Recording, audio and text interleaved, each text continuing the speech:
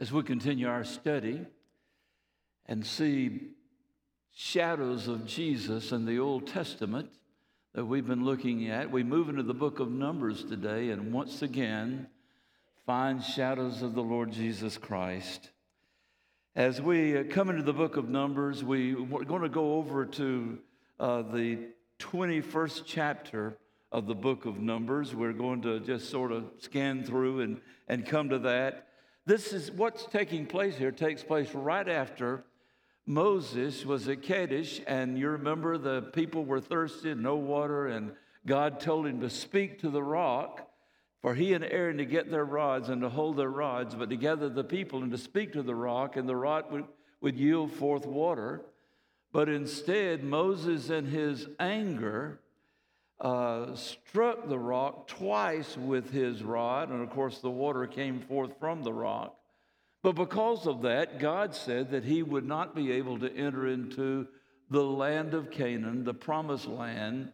And you'll remember he did not get to go into the promised land. He died on the mountain outside of there. And then we find out in this passage in the 20th chapter that Aaron did not get to go in either, that he died on Mount Hor, just in Edom. They had been turned away from the ruler of Kadesh and said that they could not pass through their country. And so they turned to go another way, and they went to the edge of Edom. And he was taken to the top of the mountain, and Moses took his priestly garment off of him and put it on his son Eleazar, which was, of course, Aaron's son, and put that on him. And then Aaron died, and all of the people of Israel mourned Aaron's death. God continued to give them victory and passage as they were refused passage through Edom, and they couldn't go through Edom. After the death of Aaron, the king of Arad, the Canaanite, who dwelt in the south, heard that Israel was coming to on the road to Etharim, and he fought against Israel and took some of them prisoners. So Israel made a vow to the Lord and said, "If you will indeed deliver this people into my hand, then I will utterly destroy their cities." And the Lord listened to his voice, the voice of Israel, and delivered the Canaanites, and they utterly destroyed them and their cities. So the name of that place was called Hormah. And then they journeyed, it says, from Mount Hor by the way of the Red Sea to go around the land of Edom. And the soul of the people became very discouraged on the way. And the people spoke against God and against Moses. "Why have you brought us up out of Egypt to die in the wilderness? For there is no food and no water, and our soul loathes, hates, despises this worthless bread." Wow. We despise what you've given us. So the Lord sent fiery serpents among the people, and they bit the people, and many of the people of Israel died. Therefore the people came to Moses and said, "We have sinned." Oh, what a confession. "We have sinned. We have spoken against the Lord and against you.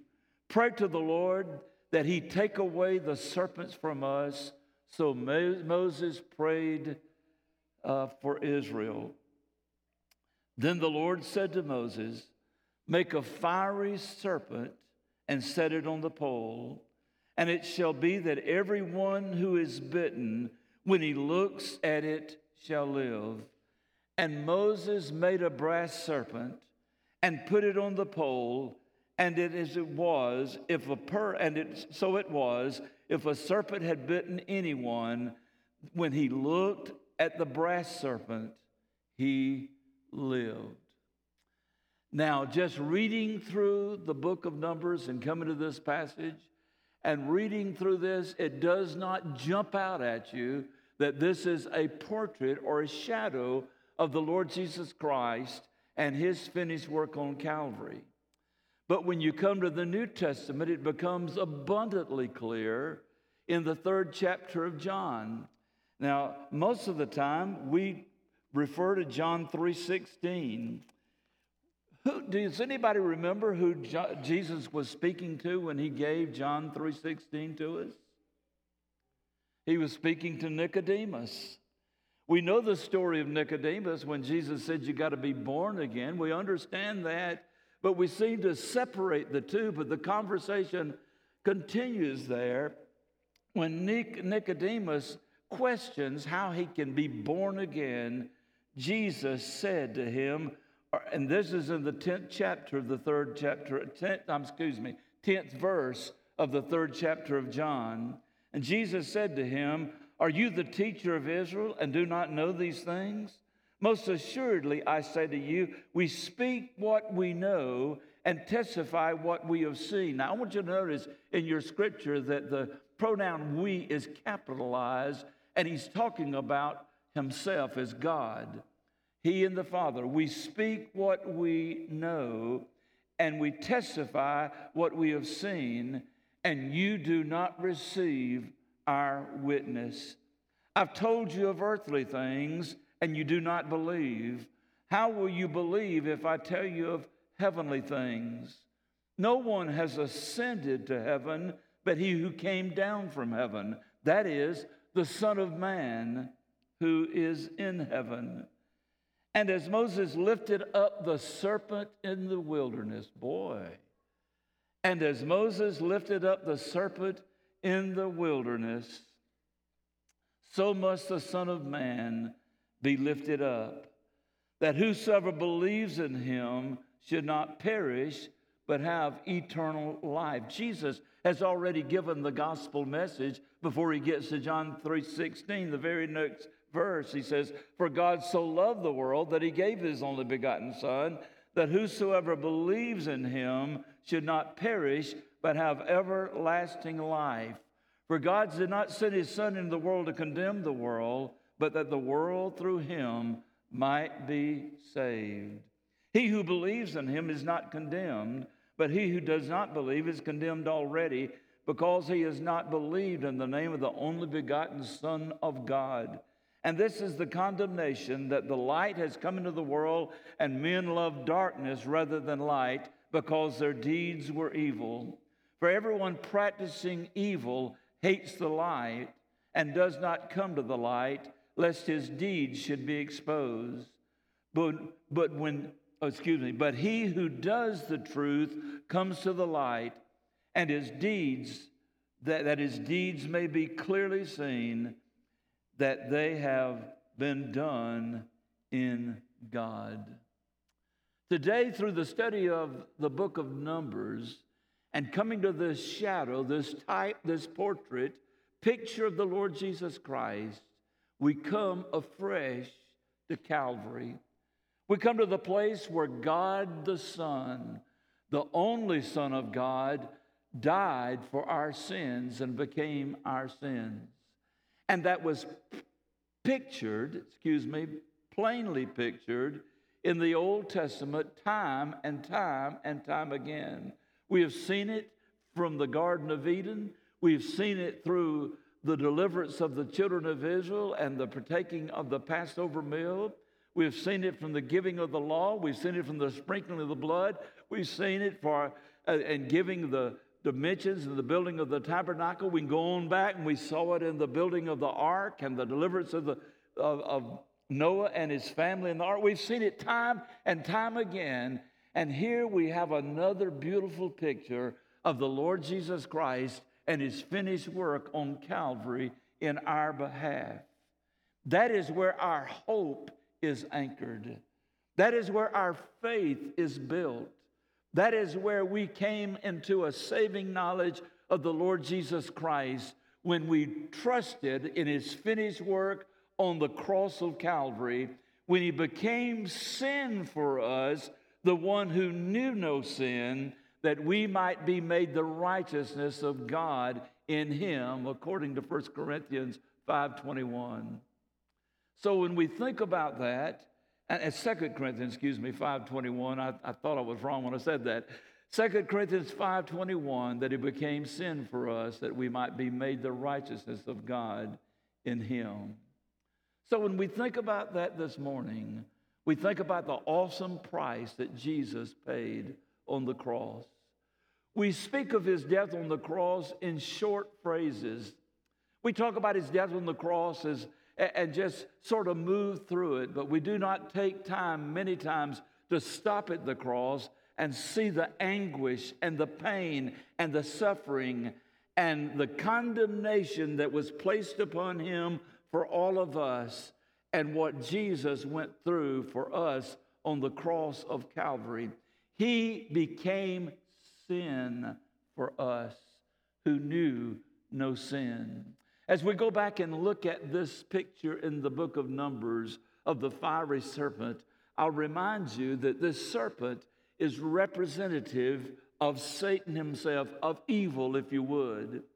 And the bite of evil, the bite of Satan, is sin. It happened in the Garden of Eden. It's been happening in the lives of every human being since then, in the life of every human being since the Garden of Eden. For all have sinned and fallen short of the glory of God.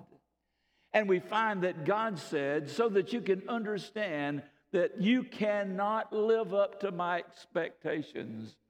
I've given you the law, and you said, we will do it. And Moses sprinkled you with the blood and told you that the life of the flesh is in the blood.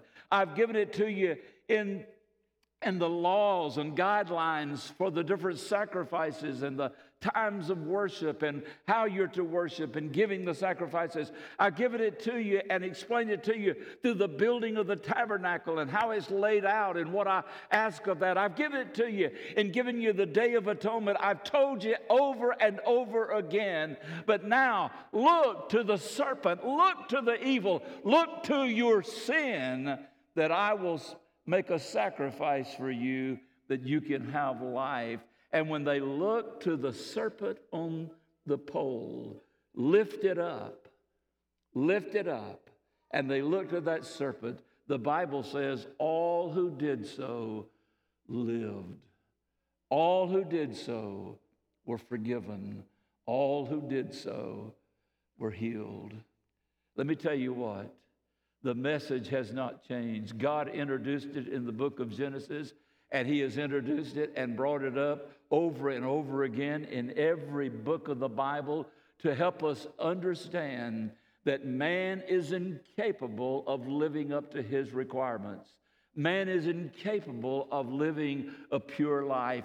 Man is incapable of being sinless. There's only one that was capable of doing that, and that is God the Son himself, who came from heaven, the pure, holy, undefiled God in the flesh, and went to the cross and became our sin for us that we might have forgiveness. And God says, if you will look to the cross, if you'll look to the Lord Jesus Christ, whoever believes in him will not perish, will not die from the snake bite of the serpent himself. Satan will not die from sin and spend an eternity suffering for that sin, but will be forgiven and have everlasting life. What a beautiful picture of the cross. Suffering on the cross. If you go to Matthew chapter 27, verses 45 and 46, help us to understand the anguish and the pain of the Lord Jesus Christ when he became our sin. It says, now from the 6th hour until the 9th hour, there was darkness over all the land. And about the 9th hour, Jesus cried out with a loud voice, Ele, Ele, lama sabachthani, my God, why have you forsaken me? Forsaken of the Father. God has not, will not, ever had fellowship with sin. He will not walk with someone in sin. He withdraws his presence. He withdraws his fellowship from one that is in sin. And when Jesus went to the cross and became, listen to me, the fiery serpent on the cross, the brass serpent. Now, I help you understand, brass is symbolic throughout the Scripture, Old and New Testament, of suffering. And when we read of the brass in the Old Testament that these utensils are made out of, they represent the suffering of the Savior. And when we come to the New Testament and find Jesus, as he says, as Moses lifted up the serpent in the wilderness, so must I, the Son of Man, be lifted up. He introduces himself to Nicodemus as the Son of Man, but yet he is the Son of God. He is the God-man. He is the one who came from heaven and put on our flesh.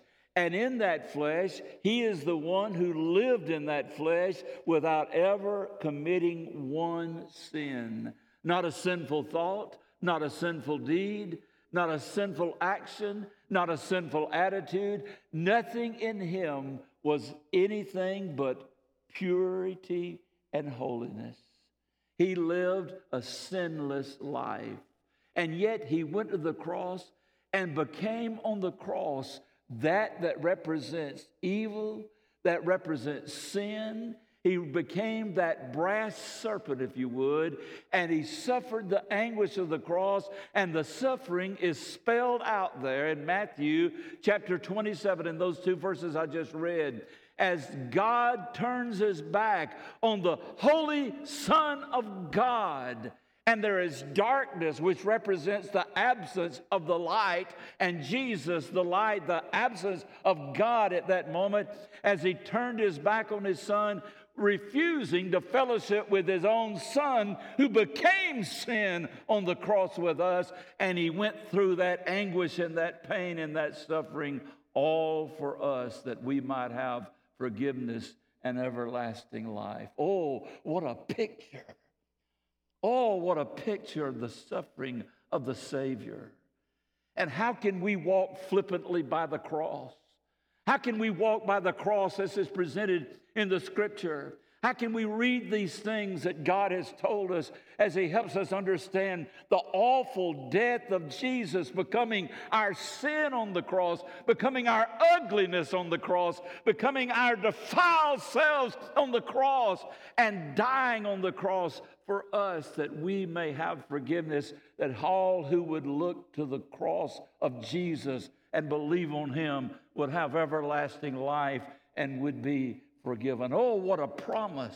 Oh, what a promise. Oh, what a salvation. Oh, what a beautiful message of God's love for us. He became sin for us. You see, God hates sin. He will not fellowship with sin, because sin is the very opposite of God's holy nature. So he broke fellowship with the Son when he was on the cross. And that fellowship had never been severed. There had never even been a hiccup in the fellowship between the Father and Son for eternity past, even though he was already given the assignment as the Lamb of God, slain before the making of the world, before the foundation of the world. He had already been given that assignment. But even through all that, there had never been a moment of severed relationship and fellowship. But when Jesus took on our penalty, when Jesus took on our sin, and I don't understand all of that, I cannot even begin to explain to you how he became our sin. How does the perfect, sinless, holy Son of God become our sin? I don't understand that, but praise God, I am the recipient of the salvation that was brought out of that. The Son of God. God had already said that the penalty for sin was death. And Jesus was the payment for our sin.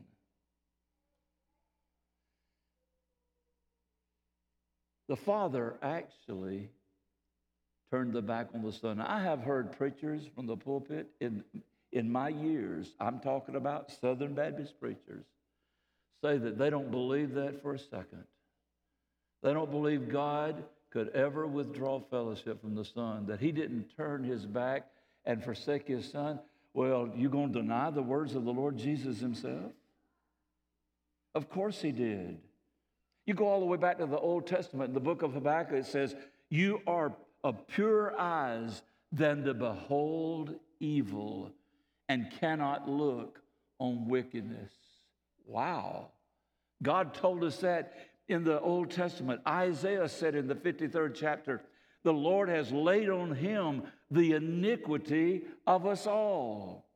And of course, 2 Corinthians 5:21 that I've already quoted, that he said, for he made him to be, who knew no sin, to become sin for us, that we might be made the righteousness of God in him. Jesus was actually quoting scripture when he said, my God, why hast thou forsaken me? In Psalm 22:1, that is a direct quote, my God, why have you forsaken me? And in verse 3 of that same 21st Psalm, it says this, for you are holy. Why have you forsaken me? For you are holy. A holy, pure, undefiled God will not fellowship with sin. And for the first time in eternity past, and never again for eternity future, will that moment ever arrive when the Father turns his back on his Son or withdraws fellowship from the Son.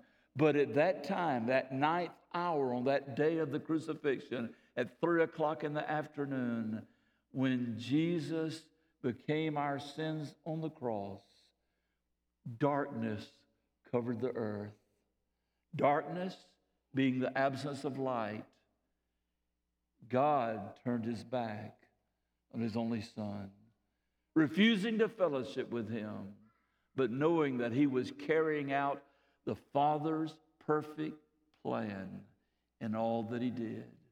God had announced it from the very beginning that there would be the shedding of the blood of the innocent one, the pure one, the undefiled one. And God kept saying it over and over and over and over again. And through the thousands of years, mankind would not receive that, would not believe it. The Israelites would not receive that. They were looking for a king to set up his kingdom in Jerusalem and that he would rule over the people. And they were looking for that Messiah to come that was going to put them in power again and give that leadership. They never understood he was coming as a meek and lowly sacrificial lamb to die on the cross for our sins. They missed that whole picture, even though God gave it over and over and over again.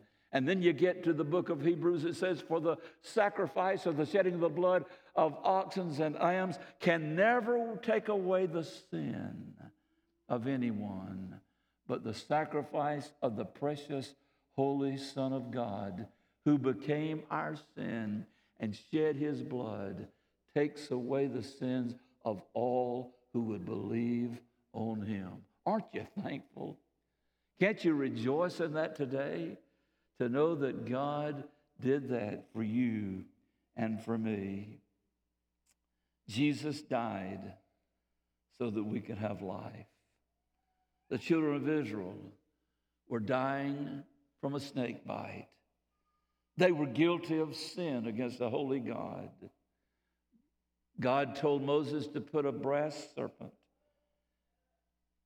upon a pole and tell the Israelites that whoever looked at the brass serpent on the pole would live.